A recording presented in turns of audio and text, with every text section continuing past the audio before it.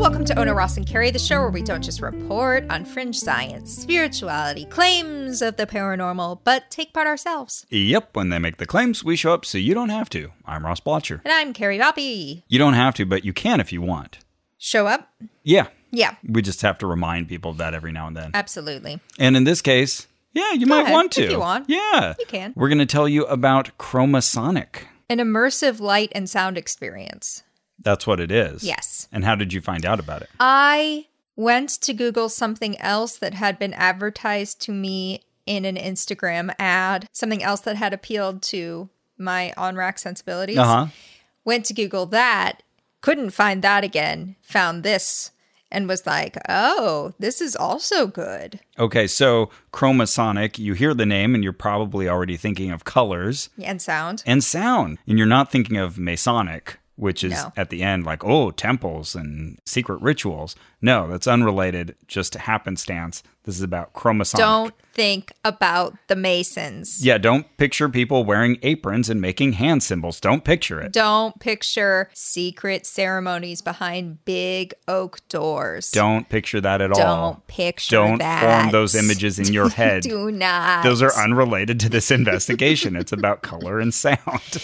Yeah, so when I got to the website for this thing, I was like, what the heck is this? We'll get into it, but just so you have the right mental image, because you didn't form all those incorrect ones, this is going to be one of those immersive, interactive experiences where you're having your senses stimulated by both image and sound. Normally, that wouldn't necessarily be something that our podcast would be interested in, but it all comes down to, I think, the presentation. How are you selling this experience? They are selling it as a way to get into an expanded state of consciousness. Yeah, awareness and connection, expanded states. Yeah, that's a big deal. I had just watched the movie Altered States. Did you ever see that? Oh, yeah, Okay. because funny. it kept coming up in conversations. Oh, weird. Where people are like, oh, yeah, well, it's kind of like Altered States. I'm like, well, I guess I need to see it. What'd you think of it? Was it Jeff Bridges? Well, Ken Russell directed it. Who is the lead? It's the guy who's in Kiss of the Spider Woman. John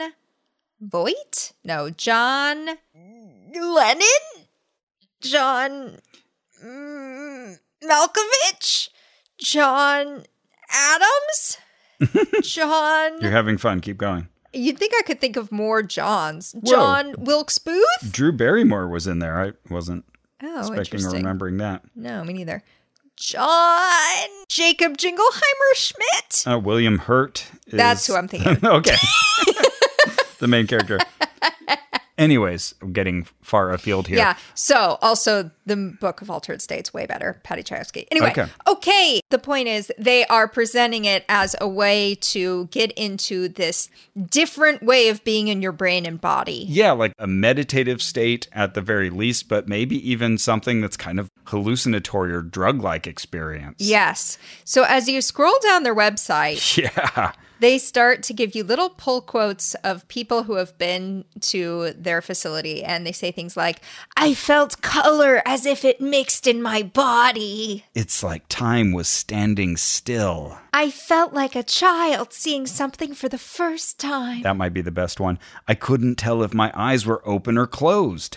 I was inside and outside of my body at the same time. So at this point, I'm already convinced. This sounds amazing. Yeah. And yeah, as you scroll down the website, these fade in and out of focus, and they're all in Helvetica font, which you see everywhere. Very important to Ross. Which I point out now all the time to my family, because I'm trying to get my son, who is recalcitrant to gain this knowledge, to recognize the font Helvetica, which was invented in 1957 and is now around us everywhere.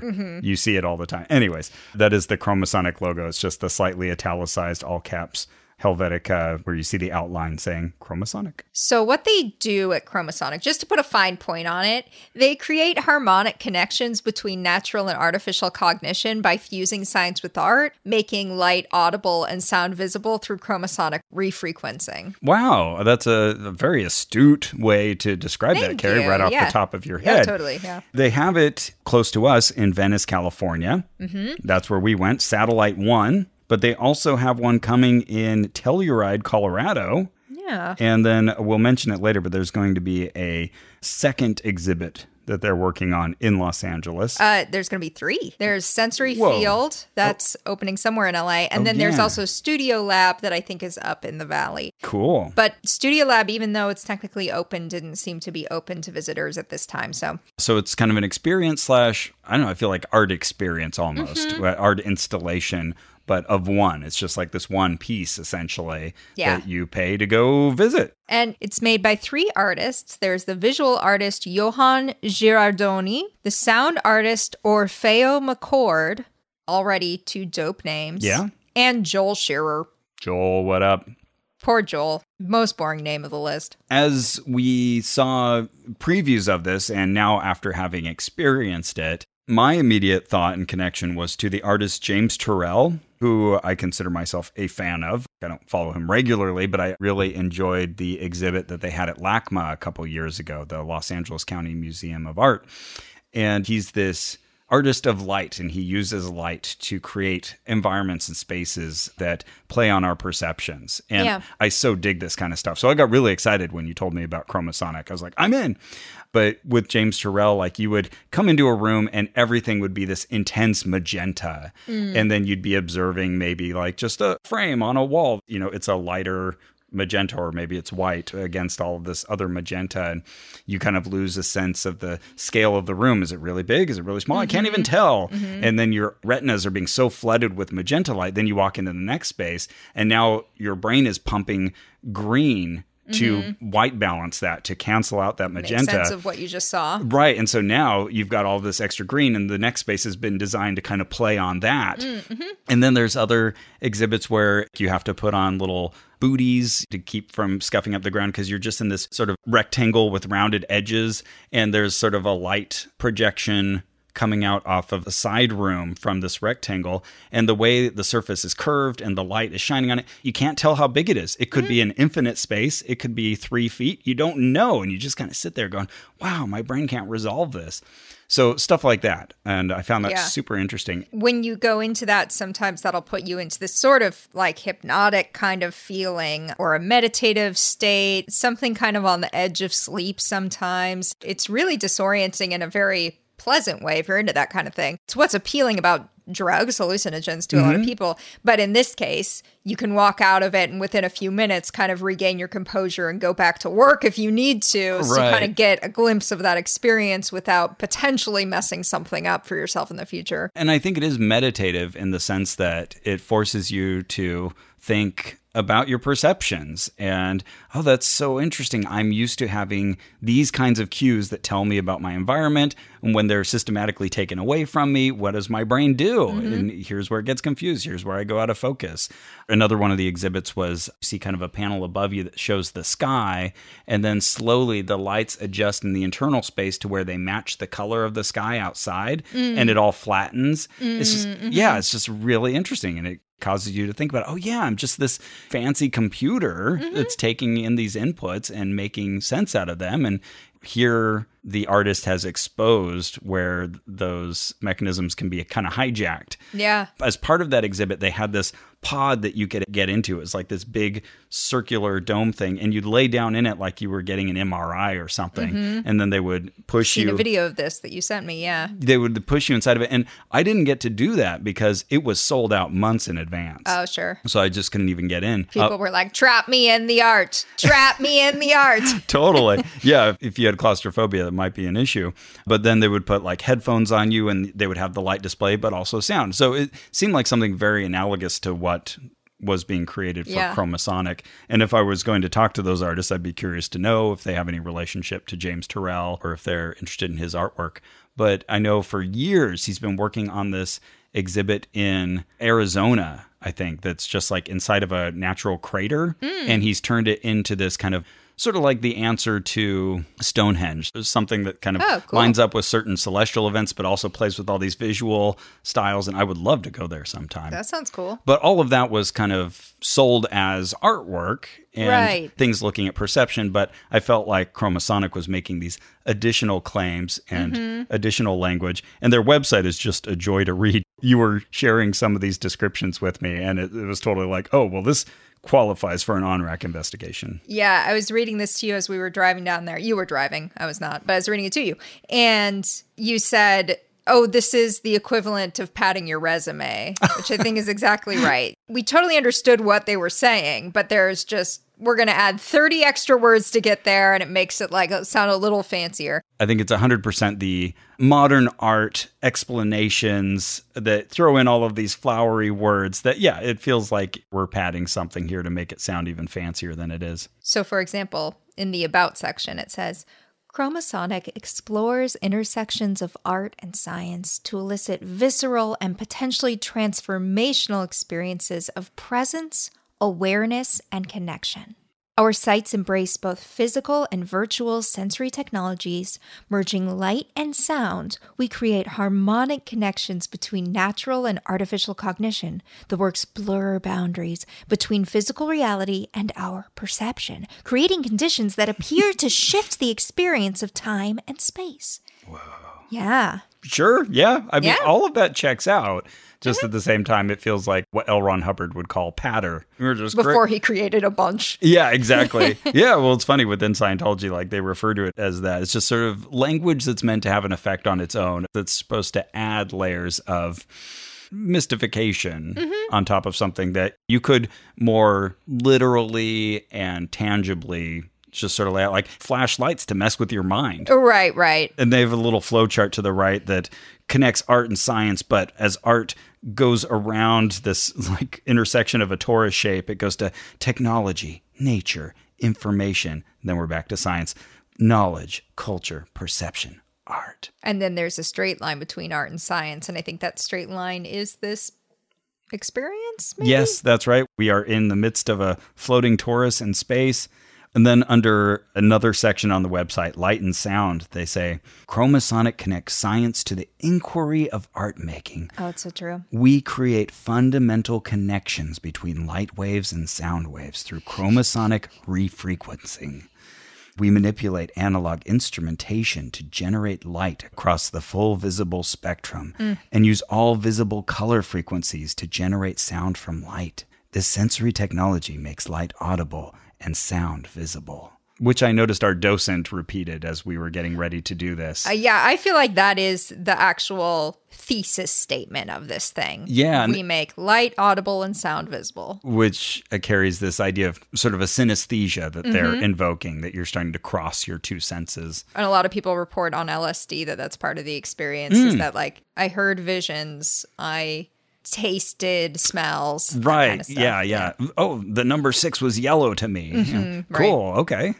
So yeah, the language on this website, I think, really sold the experience even more. Just the fact that they felt they should frame it in this way. But I would have been sold even if they just said, hey, we're going to flash funny lights at you and mess with your brain. True, but then we wouldn't have made a podcast about it. So thank you, Chromasonic. Also, a big part of their sell is that they detach you from our screen-centric world. Yeah. So they mentioned a few times on the website that we interact with screens a lot during our day, our computers, our phones. And this gives you a form of augmented perception without reliance on a device, which I find a little funny once you get there. Because we've got technology involved here. Yeah. There are computer-controlled lights and sound. But it's also all run from an iPad. Oh, is it? Yeah. I didn't even see I took that. a picture of the iPad. I'll show you. Oh, fantastic. Yeah. Okay. So we're definitely relying on a device. Great observation. Oh, I love it.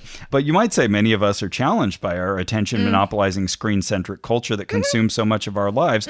A chromasonic immersion is an invitation to let go, creating an effortless atmosphere to be fully present with your senses. You might say that. I might say that. I can't remember who it was, but I think it was a comedian who was referring to all of the screens that we look at every day as glowing rectangles. And that really stuck with me. Yeah, we're just surrounded by glowing rectangles all day. And, I hold one upright most of the time in front of me. And then I've got another one right here on my laptop. And I've got 2 on my home computer. And then we got the big 65-inch one. I was just going to say, I spend about probably 10% of my experience watching movies thinking like, oh, it's another screen I'm looking at.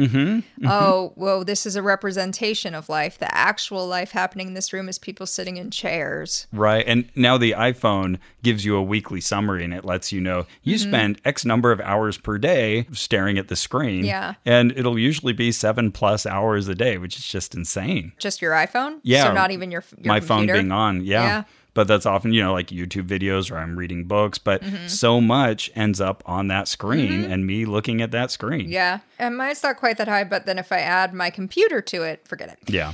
Now, they also mention non-ordinary states of consciousness and awareness.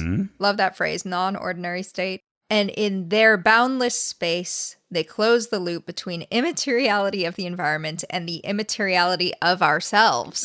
Now, that sentence, I don't actually know what it means. I was just going to say so true, but then you are correct. It doesn't really parse into anything. Yeah, most of these sentences, I at least know what they're going for. That one, the immateriality of ourselves, is that a statement of dualism? Okay, let's try it again. In our boundless spaces... I think they're saying in our art spaces. Okay. We close the loop between the immateriality of the environment and the immateriality of ourselves. Service is the jewel in the rock of attainment. Yeah, that one, I don't know what it means. Baby. Participants are immersed in full body mind experiences that ground you in a new awareness of your perception. Okay, well, that's fine. Yeah, that's fine. Metacognition, fine. And finally, on their website, they talk about connection. So we've had light and sound, presence, consciousness, and connection. Experiencing amplified presence and awareness can enhance connection to self, as well as foster a strong connection to others within a chromosonic immersion. Yeah, connection to others is interesting because when you go to sign up, you become aware that, okay, up to 7 other strangers might be in this experience with me. Pod will hold 8 people. Yeah. And how much was it? Like $35? Yeah, I believe it was $35. That's if you are willing to go into one of the open spaces. So basically, again, strangers could be joining you. Otherwise, you have to buy up the whole pod. Yeah, if you want to have a private experience, they just basically say, that's fine, but you need to buy 8 tickets. Have as many people as you want. Could just be you for the $200 odd, or, you could bring some of your friends. We don't care. And to be fair, on their website, they do also have an FAQ where they break down some of these terms. So at least they throw out something like chromosonic refrequencing. But if you go look at the FAQ, they'll let you know that chromosonic refrequencing is our software-driven method to translate sound waves to light frequencies and light frequencies to sound waves in real time. Now, when I hear that, I just think of the iTunes thing that came out when we were in high school where you'd play a song through it and these sort of bulbous patterns would appear on your visualization plugins. Yeah, I think of Winamp, which Okay. really whipped the llama's ass also back in the 90s. And I'm sorry? it really whipped the llama's ass. Oh, okay. Is that a saying? When you would download Winamp, they would have one audio track ready, and it would play when you opened up the program to say, Winamp, it really whips the llama's ass. Oh, weird. Okay. Yeah, who knows what that was all about. Yeah, okay. I assume no llamas were hurt in the making of Winamp. Yeah, good. But it had the coolest visualization plugins, and you could download them, and I had like 200 different ways for music to create undulating waves and lights on the screen. Nice. So yeah, that's what I'm expecting when I read that.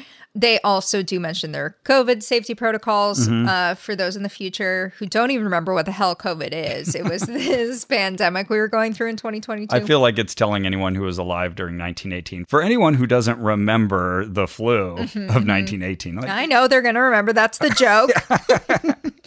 Okay, what else is on this FAQ? No dogs allowed. Sorry. Oh, Ela. Actually, that's good. She would not have liked it. Yeah, actually, it seems like it would be a mean thing to inflict upon a pet. Yeah. So you got our tickets, and we drove down to Venice.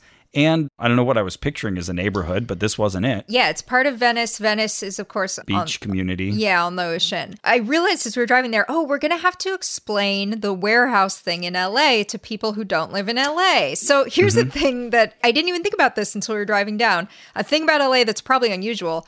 There are tons of just warehouses that have no purpose, but they can just rely on this very bizarre community we have here of makers to sometimes need them. Yeah. So an artist will come in and put in a huge art installation that's like a 700-ton golden dog. You can go see it at the warehouse in downtown, and then they'll leave 6 months later. Or more likely, the movie industry comes in and needs it for some big shoot and leaves. Right. Maybe no one books it out for the next 2 years and it's just sitting there. Yeah. This is totally one of those spaces. So we're driving around, there's apartments everywhere. And then all of a sudden you're in a little industrial area and there's these like kind of mini sound stages almost. So we parked nearby, walked down the street, and our tickets were for 5 o'clock? 6 o'clock. But this time of year, that's already really dark. Yeah. So, we're wandering around in the dark and we see just like a bunch of random junk, and it looks like a maker space. Like people are building stuff, and there's plants, and there's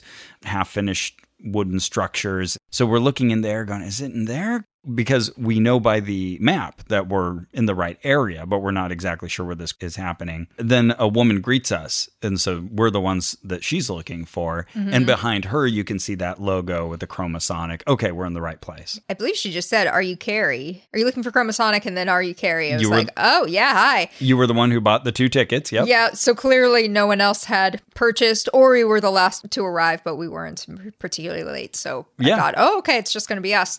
So we had already filled out the waivers online. Beforehand, they want you to go on their website and sign their participant agreement and release, which is a pretty long document. One bolded line here says, although it is rare to have a negative emotional or physical response, please always feel free to exit the experience at any time. If you rare to have. Okay. If you have any concern for your well-being. Interesting. Okay. Okay. So yeah, good thing to keep in your mind now that you've already gone through this, Carrie. They definitely also told us beforehand how to leave if we needed to leave. Yeah. But I'm just surprised to hear it called rare. But okay. Okay. And then we were told participant voluntarily assumes all risk of loss, damage, illness, or injury, including death, that may result from their property. I love waivers. Yeah. It's always fun to actually read them. Well, no, it's not. That's why nobody does it. But when you do dig in, you find little bits of gold. I always wonder, like, would this really stand up in court? Would they be like, well, you said up to death. Well, sorry. Yeah. Sorry, your friend died. The entire thing collapsed on your head. Well, that's too bad. You shouldn't have hit the red button. Yeah. Right, exactly. So she asked us if we had signed that. We said yes. Good. You've given up all of your legal rights, which is what it says at the end there. So yeah, we're ready to go in, except we wanted to break our habit of looking at screens all the time. Much as you look at your screen all the time to I do. To play Best Fiends! Yeah, so if you've got to go on a sensory deprivation, you might want to load your senses first with Best Fiends. It's a game on your phone because we have these fancy phones. We all hold them in our pockets. Yeah. And it doesn't matter if you're on Android or iPhone, you can get Best Fiends. Oh my God. This is so funny. I can't believe I didn't think of this. Best Fiends is actually one of the supporters of the episode today. Is it? Yes! Oh, that's weird. Okay, I was just talking about it. Oh, yeah, no. I was playing it last night, and it's funny. I had stopped for a while because I was on level 2666. Oh, damn. And I was Scary. like, I want to be able to say that for the podcast. But then they sent me a bunch of like a little bonus, like if you play within the next 5 minutes, you get these bonuses. And it's like, Couldn't resist. I got to do it. So now I'm at level 2,679. Hey, 79. Yeah, it's this colorful world. Look at that. Look at all these like little butterflies very pretty. Flying around. Yeah. I really like the world because as you go through these different areas, I just came out of this snowy village. I beat all those levels, and now I'm in the Royal Gardens. It's very pretty over here. The color palette reminds me of the Smurfs. Oh, interesting. Okay. Yeah, just bright, happy. That's how I like my cartoons. Awesome. Yeah, and so you collect a bunch of bugs that help you get through these puzzles. Those are your fiends, the bugs. Then you are defeating the slugs who are getting in your way. They're kind of jerks, but it's good fun puzzle solving. There's always little like stories and adventures going on. So right now we're at Treasure Island, EYE. Oh, those are Island. cute friends there. Yeah, so... You're showing me your phone. Oh, I need to defeat 5 more slugs and activate 7 more converters. Anyways, as you move through the world, you level up all of your fiends and you collect all this fun stuff and you solve puzzles. It's great. Do you have any favorite fiends or any favorite characters in Best Fiends? Maybe they're not even fiends. I would say I almost always use Rue, R-U. Okay. Yeah. As my Rue's purple cute. fiend. Yeah, and Rue like clears out almost the whole screen. Pretty powerful. And then same story with Bam. Bam, Bam. That's Bam is fun. Okay. That's my favorite red fiend. But Bam has big sort of bee-like wings. You feel like you wouldn't want to knock those off, but a huge smiling mouth. And it's not, you're seeing Bam very advanced. Bam is level 34. As they start out, they're kind of like little larvae. And every time you hit like 5, they change form and you see them as like they get a guitar or, something like that. Cute. Yeah, they get fancier and bigger. I must say my fiends are all pretty well evolved. Boy, sounds like a mobile puzzle game that anyone can download and play. That's a good way of summarizing it. And whether you have a few minutes or a few hours, Best Fiends is the perfect puzzle game to lose yourself in because you're having so much dang fun. There's new characters and challenging puzzles added all the time. And there are tons of fun events where you can win huge in-game rewards. So download Best Fiends free today on the App Store or Google Play. That's friends without the R. Best Fiends. Best Fiends! God, I love my bra. Oh, good. I'm glad you finally felt free to talk about that. With me, with all of us. Yeah, oh my God. I love how it holds my boobs up, holds them in place, says, you guys are doing a great job. Really, it's so you don't have to think about them, right?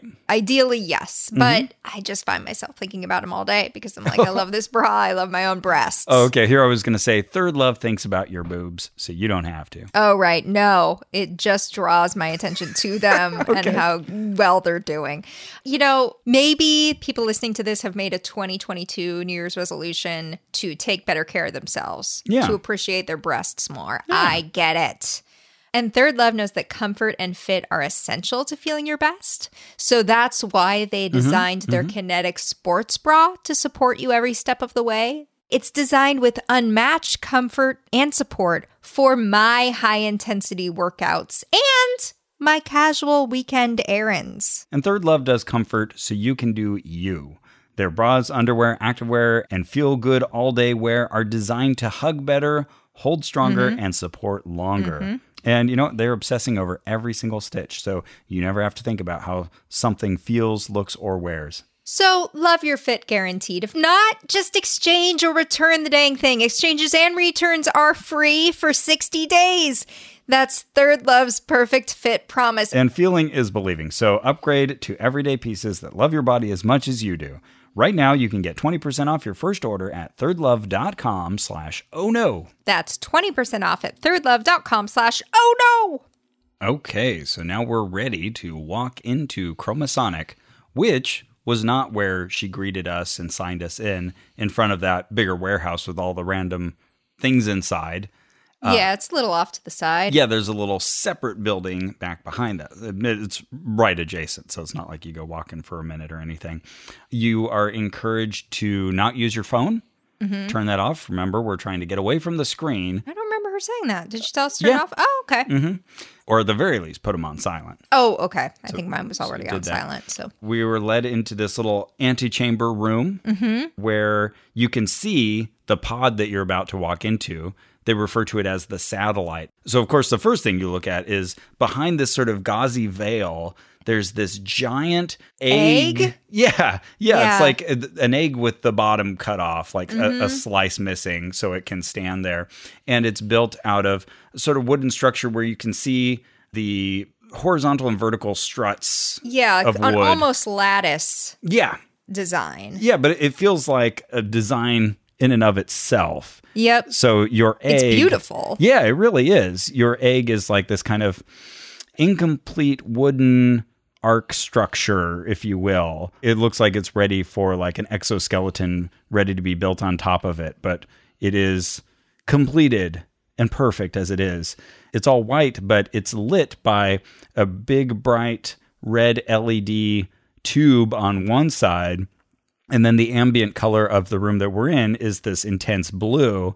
And so they fade from blue through purple to magenta all on the surface of this big egg you're about to walk into. So really interesting. And the fact that they've put up this sort of gauzy screen makes it all feel a little indeterminate and throws off the scale of it a little bit. So I'm into it. I'm all excited. Oh, yeah, me too. Yeah, it's a big reveal when you walk into that room and you realize, I'm going to walk into that. And then on one end of that egg is the doorway that you enter into that is cut into the side of this egg, and it feels like the entrance to a spaceship. Okay, I see that. It looks to me like the entrance into a place you go to die with all your friends. That too? Okay, sure. Yeah, I feel like if someone were to make a medium-sized budget cable TV special 5 episodes long about some friends who join a cult and at the end they all die. This is a scene from that. Okay, all right, fair enough. Especially when you do look inside and you see the mats where you're supposed to be laying down. But if you had to make some sort of futuristic technical representation of a vaginal opening, this might also fit that bill as well. Could. But there's a light source inside the egg, a separate color. But we'll get there because first we have to sit down and fill out forms. So we all, and by we all, I mean the 2 of us, but hypothetically there could be 6 more people, go in and sit on these cubes to fill out our paperwork. Yeah, they didn't quite come from IKEA, but they're sort of cloth-covered boxes. Yeah, felt, I think, is the right feel for it. And you have 8 of them, like you say, so you can have the full group there sign their waivers. And on top of each one, there is a little clipboard, and it's got some paperwork to go through. And then in between them, there are these little, felt bags where you could stow your stuff if you need to and come back and get it later. And the lighting in this room, everything is like very blue. Yeah. And it has a funny effect. I had a bright yellow water bottle with me, but in that room it was like caution cone orange. So we've got essentially a black light effect going on, which is cool because some of the pens, I immediately went to a station that had a bright glowing yellow pen. Some of them had that sort of like, we're on the edges of your visual spectrum kind of day glow colors going on. So I grabbed that and filled out the questionnaire. It says, take a moment to check in with yourself. Pre-experience. How is your mood? And then you get a series of faces from frowny to half frowny to straight mouth face. To a visual representation of the word fine. To a smiley face. So you've got 5 options from frowny to smiley. So I picked the 4th one. Yeah, I'm happy. Yep, me too. I could be happier. Yeah. I've been What happier. you got? Yeah, exactly. How is your energy? I said 4. Okay, I said 2. I think that day I was feeling kind of run down. Okay, the end of the day. Yeah. And then what is your stress level? Now we've moved away from the faces and it's just, like 1 to 5. Yeah, 1 being low, 5 being high. So I said 2. I said 3. And then, have you experienced a chromosonic immersion before? If yes, how many times? Nope, first time. Same. So now we are ready to go inside. And the woman who greeted us, I don't know if she ever gave us a name. Yeah, I don't think she did. I think her name was probably Feline. Feline? Yeah, it just felt like a Feline. Okay. Yeah. So Feline comes in and she says, take your time. Take off your shoes, please. This was a shoeless experience. Another thing she was telling us was that there are transducers under the floor with strong magnets. So I think essentially just there's going to be some really powerful speakers. So if you have a pacemaker, yeah. I don't know, maybe she mentioned being pregnant or something, but said if you're somehow sensitive to any of that, let us know. Also, she kind of prepped us by saying that we should sort of unfocus our eyes when we take our position. We were encouraged to leave our masks on, but then you asked, you're like, well, there's just the 2 of us, and no one else had bought a ticket. There were 8 seats in there, but yeah, we had just spent an hour in a Prius C without our masks, so damage has been done there. She said, yeah, totally fine. You can have them down for this experience. So that was pretty much all the prep, just letting us know that this would be, I think it was just under half an hour. So it would be about half an hour. And again, no rush. And she didn't seem to have any issue with me taking photos everywhere. When I asked, she said, yeah, okay, knock yourself out. And she said that ideally you're sitting sort of in between sitting and laying down. But I pointed out, like, with us being the only ones there, can we lie down all the way if we want to? And she said, yeah, okay. Yeah, sure. That was another piece of instruction was don't touch the screen with your feet. Oh, right, which I immediately did. So you got a little reminder of that. But yeah, you can lay down on these pads, sort of these geometric sloping shapes. Yeah. In sort of an egg or like off-white color. Yeah, like what if a chair just kind of gave up near the end of its job? I was thinking, those kind of cheapo sponge makeup applicators that look like a little doorstop wedge? If you just scaled one of those up to the size of your body, there you go. Yeah. It's and put like a wedge pillow. Put a headrest on it. Wouldn't that be funny if they added the spikes like from the Shakti mats? That would be very strange on top of those headrests. Well, that would be additional sensory input. Yeah, it's true. So you walk in from one end of the egg, the spaceship entrance. Mm-hmm. So now you're just in this big internal white walled egg. You're in the egg. Yeah, you are inside the egg. And you pick one of these 8 chairs that are radially pointed outward away from the center, where you have this structure with either 15 or 18, these big LED tubes. These things could get bright. Yes, definitely. We'll talk about that. And it's very striking. Like as you walk in, it's already kind of undulating between color options. Well, actually, before it started, it was just stark white. This is kind of pure white with the off-white chairs and the white walls and the white floor. It feels very much like you're in some kind of futuristic space ship. Yeah. You're kind of inside the egg looking at the inside of the shell to keep our egg analogy intact. And this thing's maybe 8 feet tall, maybe about 17, 18 feet long. Yeah, if you get too close to one of the walls, you have to worry about hitting your head on the side of the egg. Don't want to do that. And understandable, they don't want our feet touching it, because the idea is that they create these kind of pure fields of color and they don't need any smudges. Right. So I leaned back and then just immediately, without even thinking about it, put my feet right on it, just right on that shell. And she was like, take those down. And I was like, oh, right, sorry. So we took our positions, and at first we had an empty chair between us, and it was well orchestrated in that I couldn't see anything in my peripheral vision. Like the blank wall could completely fill my vision. And yes. If I stretched my head upward, I could see the tubes behind me. Yeah. That were programmed to shine the different light patterns. So ideally, and this isn't necessarily said to you, but you realize it fast, ideally you don't want any reference points in your visual field. You don't want to see any edges. You don't want to see any lights. You don't want to see the chair next to you. You don't want to see the guy next to you. You want to just be immersed in this visual experience where your brain just doesn't have anything to latch onto except these colors. Right, to give you any sense of scale or proximity. So as a result, even though I did try laying down during this, I was quickly like, oh, that is not the thing to do, because out of my left eye, I can barely see the lights. Oh, I can see the edges of the screen. And your brain just immediately goes like, oh, thank God, I can make sense of the space. Okay, yeah. You're just in an egg. There's a light over there. It becomes non-mystical entirely. When you moved to the seat next to me, I could kind of see your feet just barely in my peripheral vision, but it wasn't a problem.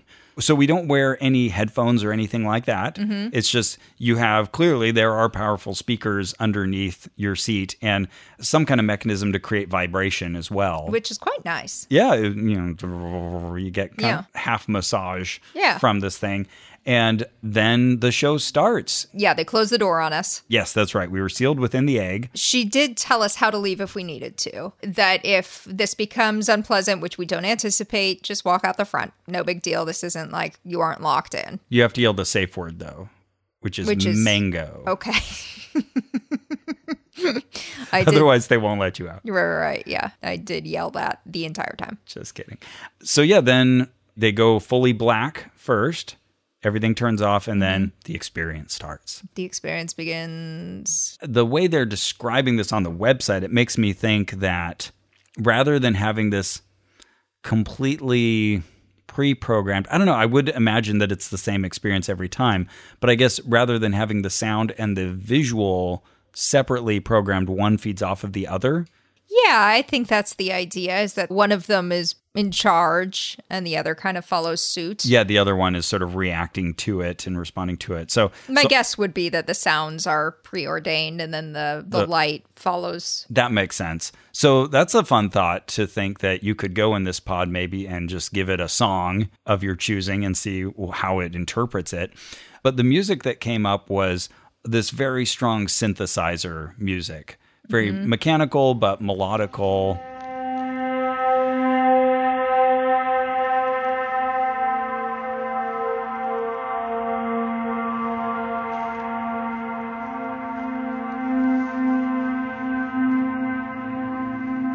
made me think of the musical scores of Vangelis or like Blade Runner. Oh, okay. Chariots of Fire, or recently movies like Dune or Blade Runner 2049, which I think Hans Zimmer did both of those. I think he's now the go-to if you want that sound. I liked the music from Tron. Was that similar? Yeah. Okay, yeah. So the idea where...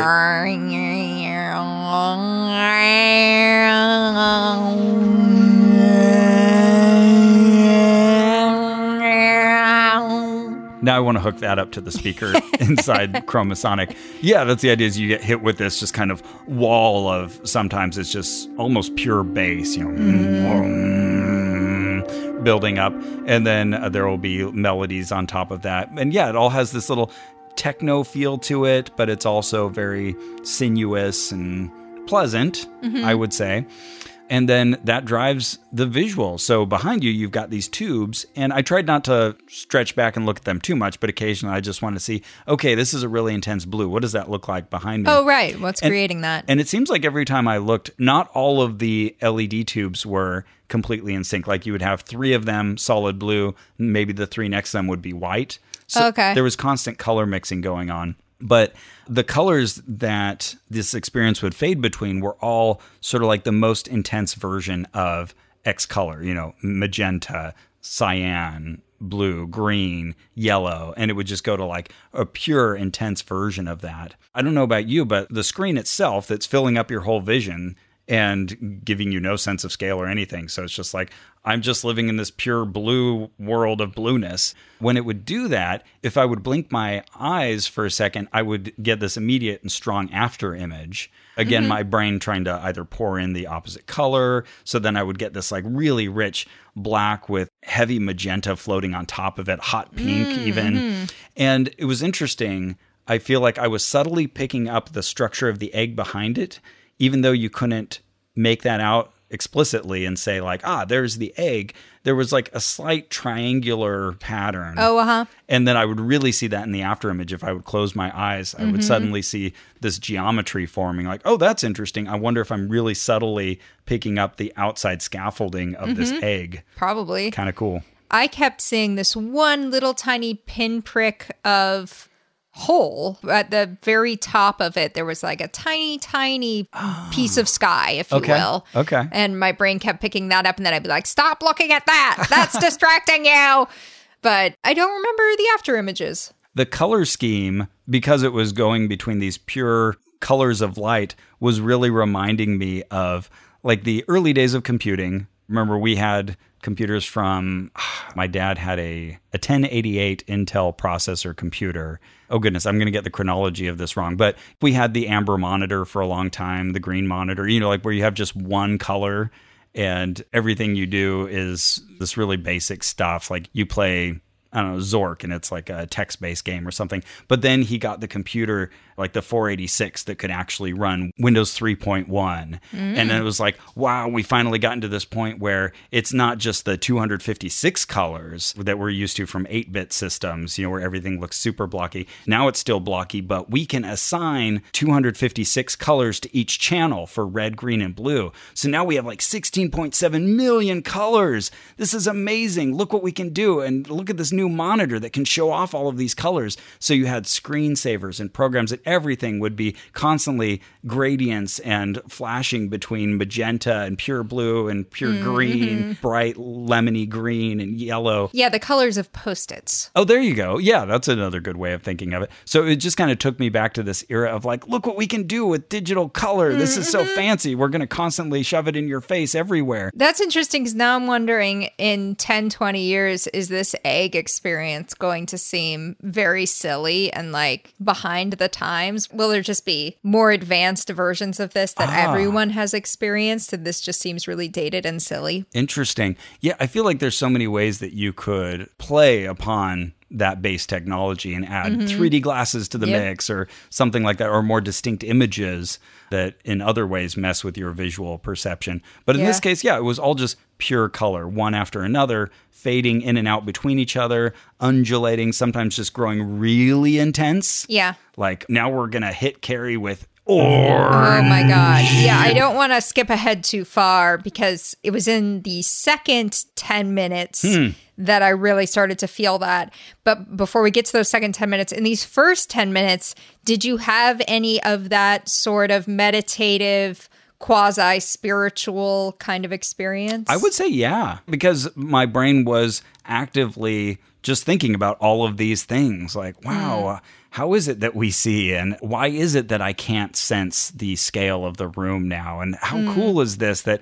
it just feels like I'm floating outdoors at times, like when the light in that first 10 minutes would turn like kind of sky blue. I'd be like, wow, how is this different from me being outdoors in the sun and just staring at the sky? Yeah. Is it the same? Because to my senses right now, it is, to the point where I would have to kind of squint because the light was so intense. It's funny. I feel like the average person would say of me, Carrie, like, oh, her scientist never turns off. Like she's always analyzing from this sort of like skeptical cognitive angle. I feel like you're even more so where like even you describing this right now, I'm like, whoa, let it go. Like, like I can't even imagine thinking about like, how is my eye doing this? So tell me about the photons. But I would have these slight moments of what you might call a spiritual experience for a few seconds. And then my brain goes like, look, it happened. Oh my gosh, it happened. Okay, cool. Let's snap you out of it. There are all these experiences that humans have and you can create them and you can even do it in this egg. Wow, that's amazing. You know, it's kind of like this other thing. You know, when you think about it, it's a metaphor. So 5 seconds of experience and 2 minutes of editorializing. Right. I like it.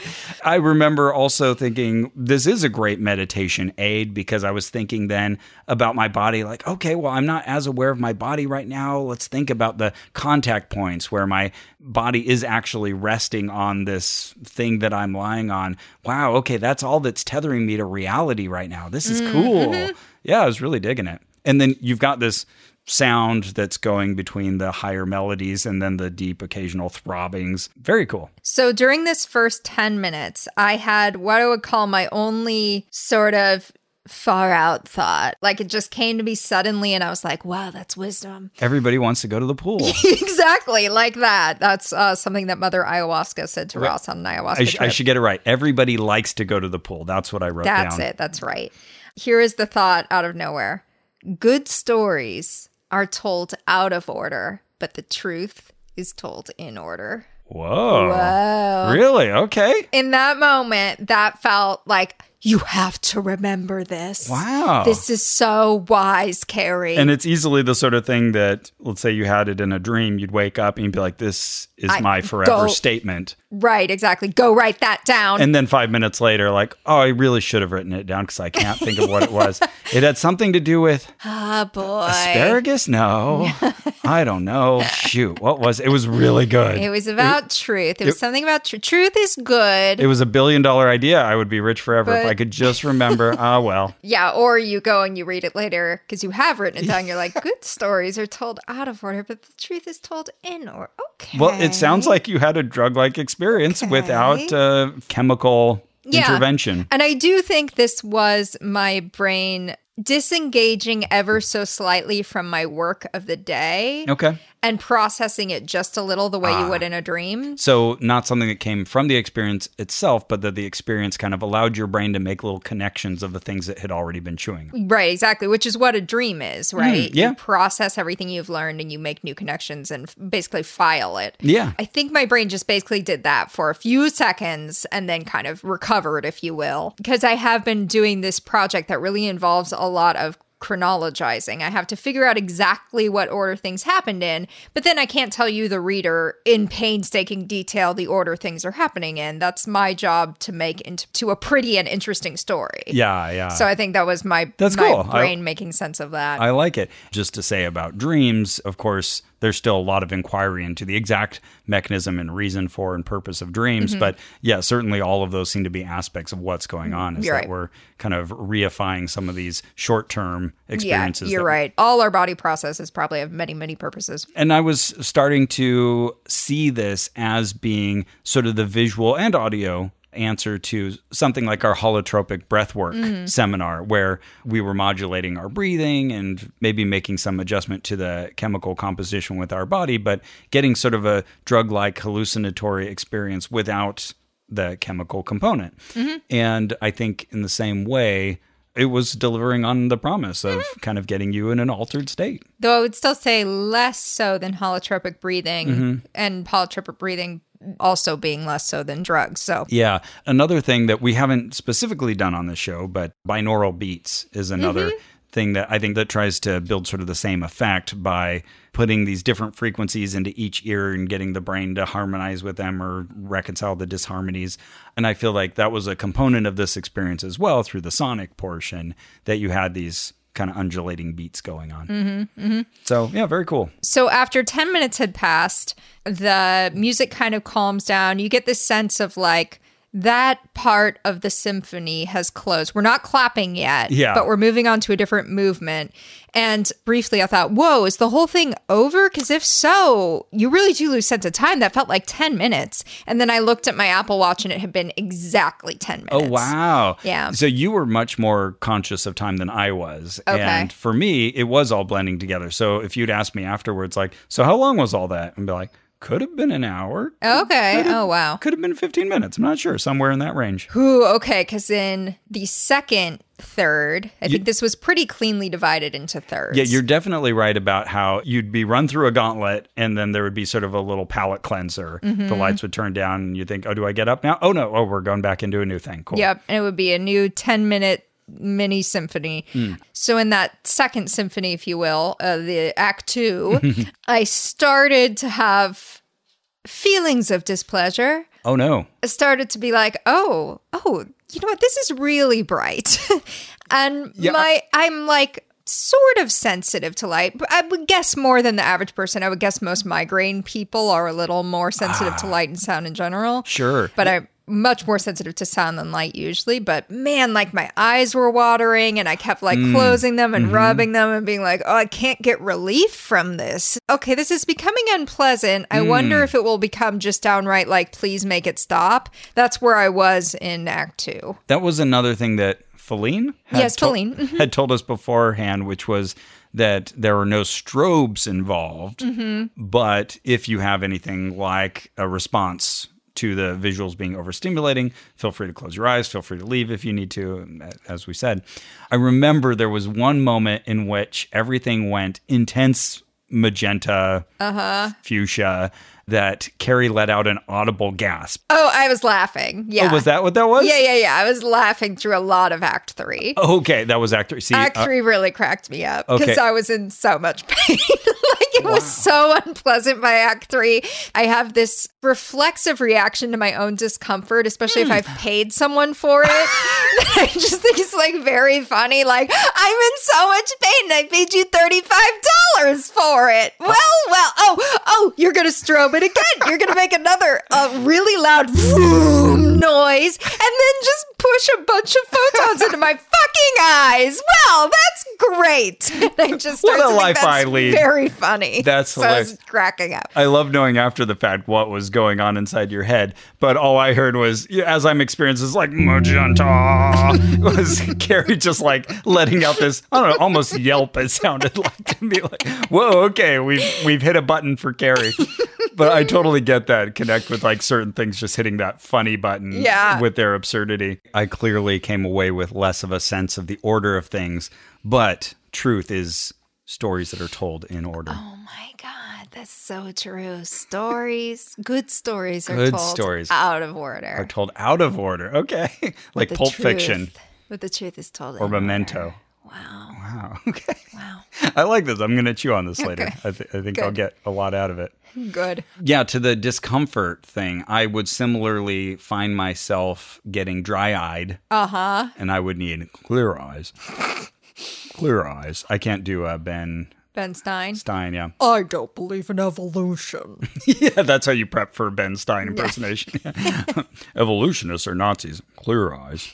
Anyways, I would close my eyes, but every time I closed my eyes, I felt like I was missing out on the experience. Like, no, I need to watch it all. Yep. But then when I had those intense after images inside my eyelids, which are also being kind of affected by the still going show outside your eyelids, that would be very interesting. So I could at least observe that for a while, but I'd feel like, oh, but I need to get my eyes back open to watch this. I think there was just this sort of sense where I kind of forgot how to blink or when I needed to blink. How often you're supposed to. Yeah, because you normally would. Again, you're being unmoored from all of these external stimuli that you're used to. It was doing weird things to me, for sure. Were you crying? Not out of emotion, but yeah, where eyes watering? Where your eyes, yeah, a little bit, yeah. I mean, I had like tears running down my cheeks. Again, not from emotion, from overstimulation.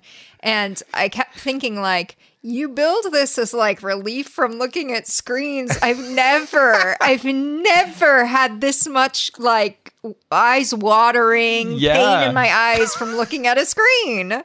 I just imagine 8 people filing out of the spaceship with tears streaming down their faces and the proprietors thinking, wow, we've really affected them. Yeah. Yeah. We have moved the human soul through a transcendence of interaction of light and sound and sympathy. Mm-hmm. All 8 people are just like, oh, God, I have a fucking headache. It's the worst. You know when you are in a museum and you stand next to the one loud person who's telling everybody near them about what the art means? I can imagine that, yeah. Okay, well, it's funny. Their descriptions that we were talking about earlier kind of remind me of that. You know, the one person who's just really into it. Like, oh, what we have here is a synchronization of the disparity and juxtaposition of elements. Oh, yeah. Yeah, that kind of thing. Absolutely. I think we just love that on this show because it's fun to see if you can disentangle that from any real meaning. Yeah, I wonder if Teal Swan would like this event. I would think so. Yeah, I think so. As long as like somehow it also glorified her. I think she would. I think she would particularly love those moments as the color transitions between blue and green. Because that's where teal is. Yeah. Yeah. What a weird coincidence. So by the end of Act 3, I was like, make this stop. It has to stop soon. Okay. I think we have reached the climax. Dear Lord, let it be over. And I also kept thinking, I wonder what it's like for Ross, because I think you and I have really different thresholds of like what our body tells us is pain. We'll feel the same thing. We'll both acknowledge like, oh yeah, that's vaguely, at least, what's the word? Like it's activating my nociception. My brain is registering it as like an interloper in my experience. Yeah. But there's a level where my body will go like, and that's really bad and should stop, that yours doesn't quite get to until much further along in the process. Yeah, maybe my first outlet will be, again, that kind of meditative approach, which is, oh, this is uncomfortable. Interesting that I find this uncomfortable. What do I find uncomfortable about it? Yeah. Whereas, I mean, my brain does that. Mm-hmm. So that's where I laugh and like, you know, all of that. But my actual body, I think, will register it as... The brain actually sends out like a, oh, you're touching the hot stove kind of thing, I think, much earlier than you. Right. And so, I was thinking like, boy, this really feels like it's going to be on the borderland between Ross and Carrie. So I really wonder whether it crossed into Ross pain territory or not. That's interesting. If you plot us as kind of slopes that are going in vaguely the same direction. Where is that moment where we overlap? Right. And where you hit a critical threshold where you're like, make it stop. And I hit the critical threshold where I say, make it stop, which could change from experience to experience. I'm sure it would. And then there's the psychological element. Like I've gotten much better at distress tolerance. I feel like I could do polar bearing. I could do it for 2 minutes maybe without just running out. But that's also going to be like require a lot more of me than it is of you. I see that. And that was our reaction as we left this thing, which was you were saying, okay, that was the upper limit of what I wanted for this. And I was saying, oh, I feel like I could have done that indefinitely. I could do that forever. I was like, God damn it. So there's Ross, there's Carrie, and right between us is this egg. An egg has come between us, Carrie. Yeah, I was immediately thinking, oh, well, I want to come back and do this with my son. I was thinking, like, this would be a good experience for him to have. Whereas I kind of want to go back because I lately have just gotten like really invested in like how much I can withstand. Oh, cool. So I'm like, I want to go and I want it to hurt and I'm just going to see if I can ride it out. Time for some more Wim Hof. Yeah. But I do think Drew, my partner, I think it would be beyond painful for him. Like you would feel bad bringing him into it. Yeah. Like he really is sensitive to light. He has cerebral palsy and this might have something to do with that, but he oh man, he's just so sensitive to light. I would give that warning to someone who feels they are sensitive to light anyway in the everyday world. I feel like if I brought Kara there, she would... Your wife? She would the whole time be thinking, this is pointless. What is this about? What are we doing here? Why did you bring me to this? And Kara knows that and knows that we have different reactions to these things. So there's like a whole category of things that I can do with Kara, and other ones where she's like, yeah, go knock yourself out and do your weird thing. Thank God you have Carrie. Yeah, yeah, exactly. Thank goodness we have this show, because otherwise I wouldn't be able to justify any of this stuff that I really enjoy doing, and I'm glad I get to. But Kara, to her credit, she'll just say, yeah, that's a you thing. You go enjoy it, do your thing. Yeah, that's good. And I think Andrew would be open to it and get something out of it. So I'm already planning in my mind, I need to buy more tickets and go back with Andrew and do this thing. I'll go with Andrew. Oh, yeah? Cool. Yeah. I mean, and you. Or just me and Andrew. All right, let's That'd be weird. Set up a date. Yeah, okay. Yeah. You and my 20-year-old son. Cool. I enjoyed it on this very metacognitive level for the last third. I enjoyed it on a sort of spiritual, emotional level in the first third. And in the second third, I guess I was in purgatory. Oh. Just waiting for things to get worse. That's interesting. Just hearing your time perception, because for me, it really was all blending together. And I was trying to remember, if I was trying to hook onto anything for the show later, was just to latch onto things that felt different from what was otherwise kind of a sameness, just sort of an undulating sameness, and this going from pure white to pure orange to yellow to somewhere in between, just to have something out of the 30 minutes to be able to kind of describe later. Because there was a little bit of worry in the back of my head, like, how am I going to describe this? Yes. How do you put words to this? That's a good thing to point out, because someone else going into this, just by virtue of knowing that they don't necessarily need to tell the story later for an audience, might have more of an immersive experience. Right. Yeah. So maybe, again, all the more reason to go with my son, who, by the way, is now going as Drew. That's kind of... I didn't know that. Yeah, that's a kind of a recent thing. He's like, you know what, I kind of like being called Drew. So I'm trying to train myself, and here I've not been doing that. Oh, that's a good name. Was our original intention. We named him Andrew with the intent of just calling him Drew. Oh, no, we can't have two Drews. It's going to be too confusing. We waited too long. Okay, well, he'll be Andrew for the show. He has no problem with that. He still responds to that. Okay, good. So then it was over. The sound ramps down and the visual with it, and it goes, I think it went back to black maybe, and then lights came up, and then kind of a urine yellow for a while. It would just start slowly cycling through all the colors, but they gave us all the time in the world. We could kind of sit around, meditate. I'm sure plenty of people fall asleep during this, but she didn't come in immediately to wake us up or get us out or anything. It's just like, take your time. It was interesting. They were using language that I'm mostly familiar with from things like our arrhythmia investigation and holotropic breathwork. They would use the word integration. So after you've had the experience, spend some time in integration where you're integrating this experience into your greater life. And you're weaving a story of its significance and turning these interesting new brain connections and sensory experiences into some narrative. Yeah. Good stories are told out of order. True stories but are told is always told in order. So we return to our forms. We're just flipping the same form over. Yeah. And the first question is, what did you notice? So I said, I definitely lost my sense of how far away the wall was at times. I had this thought early in the experience out of nowhere. Good stories are told out of order, but the truth is told in order. And then I put in parentheses, a new thought about a work project, I think. I like it. Okay, for what did you notice? I said, I really enjoyed experiencing my entire visual field being filled with single colors at a time. Often my eyes would become sensitive, and I didn't know if it was because I hadn't been blinking enough or I was overwhelmed by the light. Really interesting to observe the negative images I was seeing in my closed-eyed state. For how did it make you feel? That's the next question.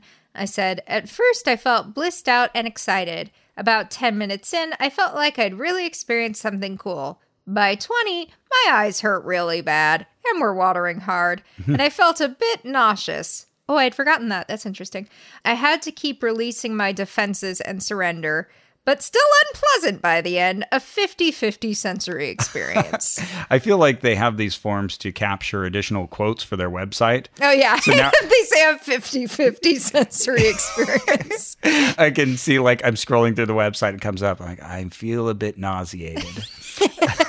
So how did it make me feel? I felt focused and meditative. I was surprised at how little my mind wandered. Overall, the feeling was very pleasant and relaxing. Okay, so then they ask you again how your mood, energy, and stress are, presumably to compare you to the first page. And so I intentionally didn't flip the first page over. I couldn't remember exactly what I had said. Mm-hmm. But it looks like the first time around I had given a 4 out of 5 on mood, though, of course, the faces were used, but still 4 out of 5. Energy 2, stress 2. So 4, 2, 2. And on the back, I picked 3, 2, 2. So my mood had gone down slightly. Oh, wow. Okay, well, that sounds consistent with what you've described. Mm-hmm. I think I had been 4, 4, 3. And so for my mood, I think, honestly, maybe I should have just kept it at 4. But this is kind of the post-survey... Oh, sure, effect. Pressure, like, well, okay, I feel like my mood was ever so slightly better. I'll say 5. So I gave it the full smiley face. That's what they wanted. My energy level stayed put at 4. And my stress level, I also moved that down. You know what? You talked me down to a 2. Okay, nice. One interesting thing is they said that we could keep this piece of paper if we wanted. We could either give it to them because they love the feedback or just take it home as a souvenir. Interesting. But we chose the middle path, which is to take a picture of it. They let us kind of stick around and take images. So I'll put some of these up on Facebook so you can see photos on our page if you're curious as to what we've been describing here, what it actually looks like. And as we were in that room, I looked around for the control panel and found it, and it is, in fact, an iPad. You found it. Here it is, showing Ross a picture on my phone. Wow. Okay, so there's a big start button, and then that's in green, and then a big red stop/reset button. It says Chromasonic in the middle. And then, okay, there's various sequences. There's entry, there's intro, sequence 1, 2, 3. Yeah, so there's those 3 acts that I was sensing. Yeah, so I guess it kind of runs through them, but the operator can just hit a region on the screen to start, say, sequence 1. Yeah, if they wanted to. But it does seem like there's a natural sequence. Yeah, preordained sequence of entry, intro, sequence 1, 2, 3, and exit. It looks like it's really easy to operate, kind of idiot-proof, if you will. But I'm sure if something went wrong, then you'd be like, well, I need more than what this iPad panel is going to give me, which is just like a couple buttons. And then we wandered out, and she was outside waiting for us, Feline, and got the sense that this was her job to stick around and get this started for us and wait for us to leave. And that was just kind of what she was there for. And she answered a few questions from us, but I feel like she didn't have any super in-depth knowledge of the thought process behind this. Yeah, so I asked her, the people who created it, are they seeing it as more from an art installation point of view or like a spiritual experience? And choosing neither option, she said, I would say it's the intersection between art and science. So she didn't even mention the spiritual component I had asked about. So that's interesting. Interesting, yeah. And then we asked how long this had been around, and it opened in June of last year, so 2021. So opened up in the midst of the pandemic. Yeah, wild. Yeah, totally. And then she mentioned that there would be the newer exhibit coming out later this year. And I'm internally thinking, I'll be there. That sounds great. Yeah, I'll go too. So, Ross, what would you give Chromasonic on a pseudoscience rating, where 1 is something completely not pseudoscientific, it's quite scientific, right? Like, do you remember that whole theory that Charles Darwin popularized, that living creatures developed their traits by means of competing with one another? Yeah. That sounds so familiar. Yeah. Lamarckian. Evil potion. Evil potion. That's evil, it. Evil potion. Evil Evolution. Evolution. That's it. Got it. Yep. Evolution. That's the one. And then 10 is something completely unscientific, like everything on this planet, including that egg, is made of goat sperm. Interesting. Well, the goat sperm has to go somewhere. Maybe this was a goat egg. Okay, fair. A really large goat egg.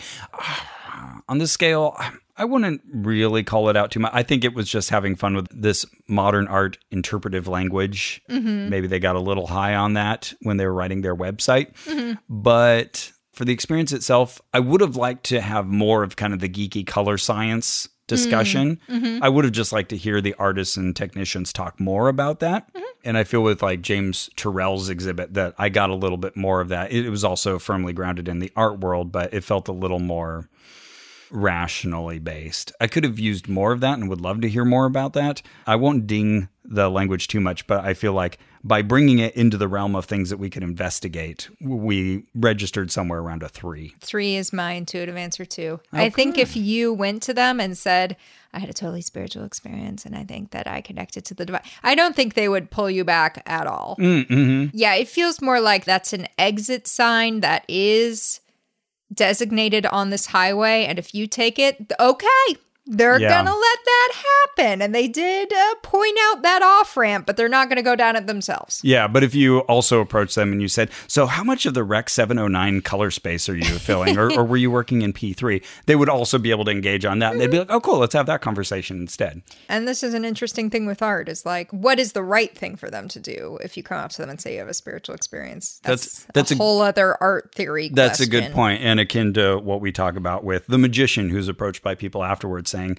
I know you're real. Can you talk to my mother for me? Yeah. What would you give this then on a danger rating, where 10 is something very dangerous, such as you read the Chromasonic website out loud while you're driving? Shit. You have it right in front of you and you're scrolling. Oh, I am physically driving. I'm not riding in your car. You are driving at the yes. wheel, but you are also scrolling this website extremely dangerous thing to do. Reading this website Please out loud. don't text and drive.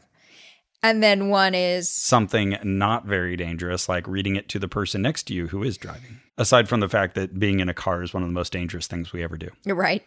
So danger is always a little hard to define. I usually think of danger as Will Robinson. As having an effect on your body that will outlast this event. Because here's the thing, if the question is just like, might you have a really unpleasant feeling in your body for a fairly prolonged period of time, then yeah, you really might.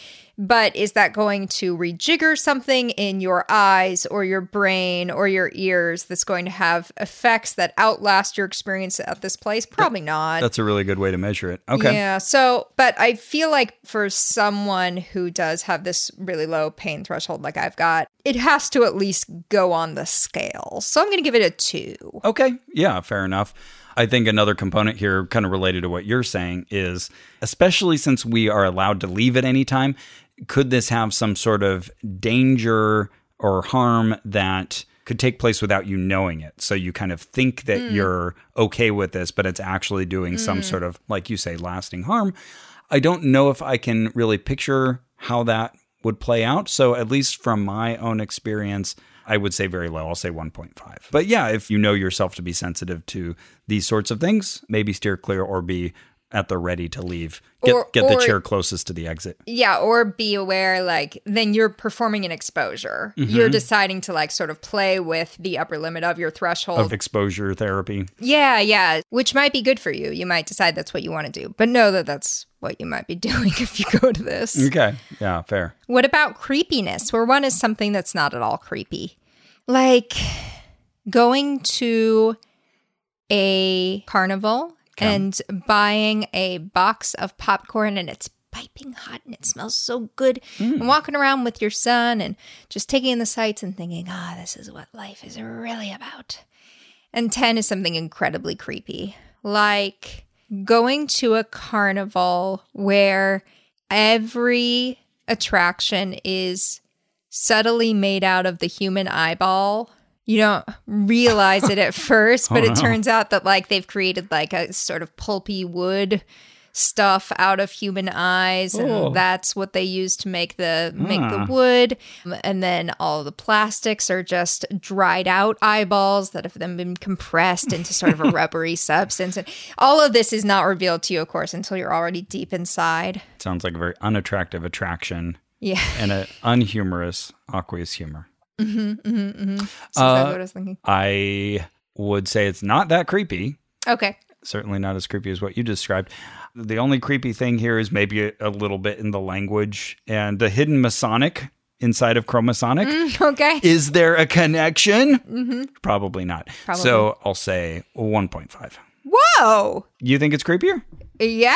Because we're in the egg with the techno vagina? Yeah, it looks like where you go to die with all your friends. I would say this is heavily influenced by watching shows and movies about fictional cults. Like, that is the aesthetic they were going for. Okay. And it works. Oh my God. Yeah, no, so creepy. 7. Whoa. Okay, you talked me up to a 2. Okay.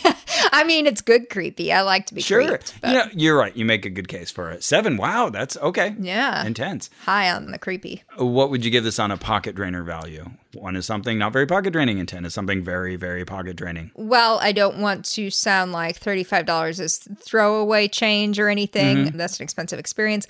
I would say for a full half hour and knowing that they will still let you come if there are only 2 of you, yeah, I think that's actually pretty affordable. So I'm going to say it's a 1. Speaking of which, as we were leaving, a woman showed up by herself and said, hey, I'm here early for the 8 o'clock. Yeah. And so they let her in, or they were negotiating, but apparently the woman running it thought she was done for the day and didn't know there's an extra person coming. When did you buy this ticket? But they still, they seem to just be like, okay, one person, they can still go in by themselves. We're still going to just charge you $35, even though we're running this whole thing for you. Yeah, you make a good point about, saying $35 is not nothing, but also just thinking of from the cost of creating and running something like this, $35 seems like about right. Yeah. I'll give this a 1 on that scale. 2. All right. So it's not free. It could be free. Well, that's true. The best things in life are... Hot drinks? Hot drinks. There were no hot drinks, unfortunately. I know. That would have been the full experience. So mad. Oh, something I forgot to mention is when I was peeking around the egg, I could see... in the back there, like just their computer setup and where she probably goes and hangs out for the half hour that we're in there. Oh. It's just like a little office space in the back. It was kind of funny, with Crazy. This very ominous entryway and then the big egg. And then if you peer around, it's like, here's my little desk. I'm playing solitaire while you go through your experience. I love those little touches where you see that a lot of work has been put into creating a facade and just peering behind it and seeing kind of the cracks or the edges or the little spaces you weren't intended to see. I kind of love that. I tried to take a picture. Let me see if it came out enough that you'd be able to clock what's happening in it. That's so funny. After you did that, I went to take a picture and I got a totally different angle that did not include that. It just clipped that out. That's fun. So you see a little bit of the behind the scenes. I can't even fully make out what that is. But I see it's someone's desk. Another monitor. A screen. They've got a screen back there. You promised me no screens. Yeah, that's another funny way to see this is they tell you this is going to be your time away from screens. Then they project lights onto screens that completely surround you. But they're not backlit. Yeah, exactly. There's no pixels. It's all front-lit LED programmable panels and the sound with them. So I had a good time. This was fun. Yeah, this was fun. I'd go back. Totally, me too. I kind of plan to go back. So I'll let you know if we do. Great. In case you want to join. I won't have a good time, but I'll go. Nice. Well, that's it for our show. Our theme music is by Brian Keith Dawson. Our administrative manager is Ian Kramer. This episode was edited by the magnanimous Victor Figueroa. You can support us and make these adventures possible by going to MaximumFun.org/join. That's how you become part of the family, our family. Thank you, Mommy. Thank you, Daddy. You can also follow us on social media. You can buy a book at bookshop.org/shop/ohno. That's how you can find our on recommendations. You can buy a Jumbotron at MaximumFun.org/Jumbotron. You can tell a friend in any creative way that you want. You can make a sign. You can spray it on a wall. You can carve a pumpkin. You can put it in magenta text on a bright blue background. I will not approve, but I will. And remember, good stories are told out of order, but the truth is told in order.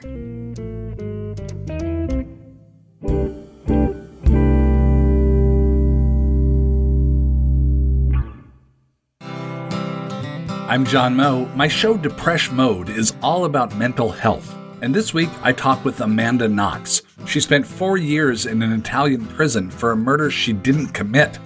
That's a lot of trauma, and she's okay talking about it. If I touch on something that you'd rather not get into, just say so. We'll cut the whole exchange out. But it also seems like you're pretty open about a lot Yeah. I am having trouble imagining anything that you could talk to me about that I know. What are we going to throw Amanda Knox with? Depresh Mode with John Moe, only on Maximum Fun. For over a decade, MaxFunCon has been an incredible weekend of learning, connecting, and laughing with folks in the MaxFun community. And, if all goes according to plan, The last regularly scheduled Max FunCon will take place in Lake Arrowhead from June 3rd to June 5th, 2022. We have a very limited number of tickets remaining. To make them available to the maximum number of people, we'll be opening our waitlist for tickets on January 23rd at 5 p.m. Pacific. That'll be your chance to be first in line to purchase tickets, and we'll go down the waitlist until we're at capacity. More details at maxfuncon.com. And mark your calendars for Sunday, January 23rd at 5 p.m. Pacific. MaximumFun.org. Comedy and culture. Artist owned. Audience supported.